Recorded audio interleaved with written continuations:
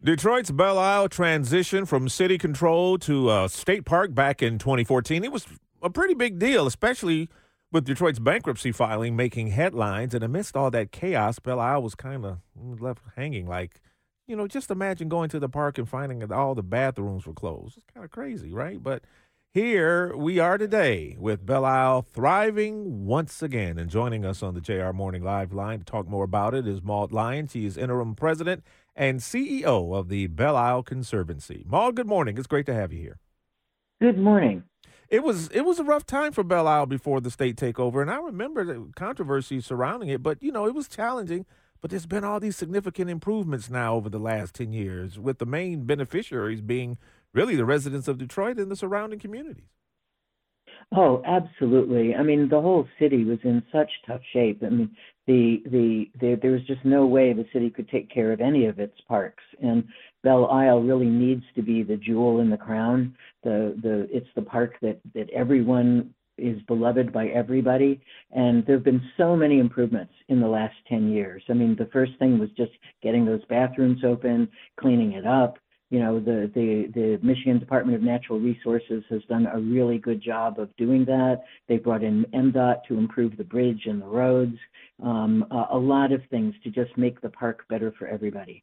Well, in addition to improving the amenities, which was huge, they also took steps to make the park safer and to make folks feel safer, which is an entirely different thing. I know that there was some controversy about the Michigan State Police Department patrolling the island and park rangers.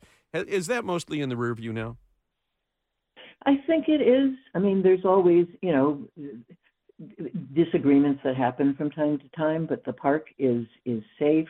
I think everybody knows, how to behave. I've certainly not seen any incidents and not have heard of any in recent years. Maud, it's clear that Belle Isle holds a special place in the hearts of Detroiters.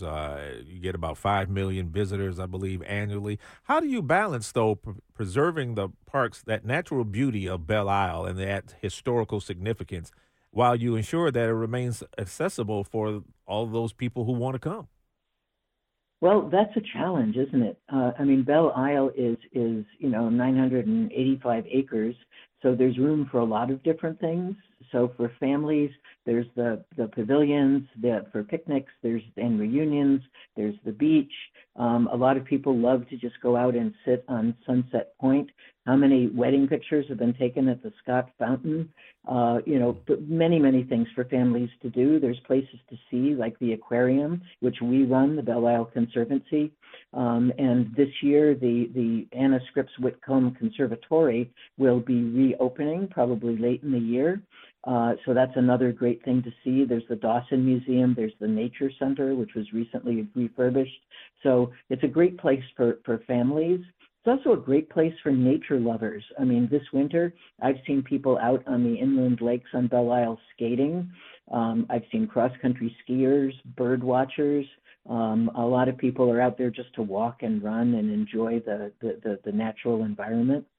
The DNR has been doing a lot of things to be able to restore habitat and get rid of invasive species, and they've done a particularly good job at restoring the flatwoods, which is one of the last remaining original flatwoods in our region, if not our state.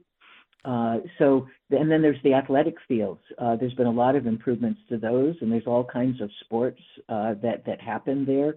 There's a new handball court.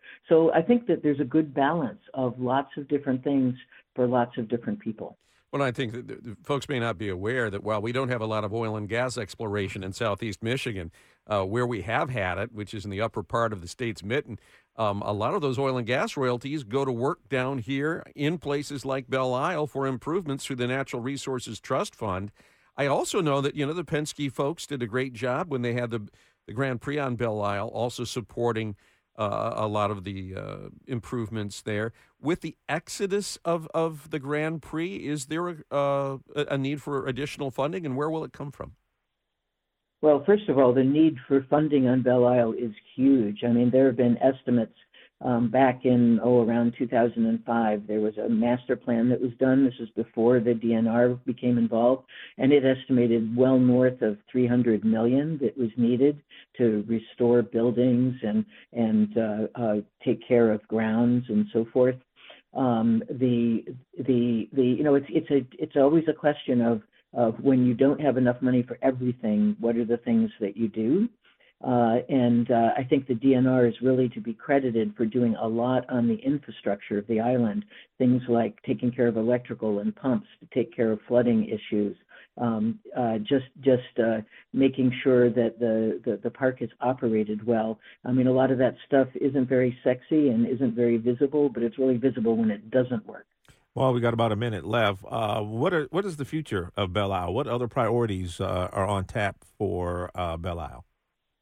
Well, one of the things I'm excited about is the DNR has done a multimodal mobility study, which was really wonderfully done, looking at pedestrians, cyclists, and automobiles, how they move around the island, where the pinch points are, what could be improved. And there's a number of great recommendations that will be put into place in the coming years. One of them is to improve the bridge and the entry experience, make that easier for people. Another is to add new wayfinding signs so that you can find your way in the park and you know where to go. One of the things the DNR did that was listening to the public, they had a day at the Dawson Museum that we at the Conservancy helped to coordinate last summer, that was to get public input on the mobility study. And one of the results of that was keeping the road that rings the island as a one-way road, but with the idea that the roads on the interior of the island would become two-way. So it becomes a lot easier to know which way you can drive.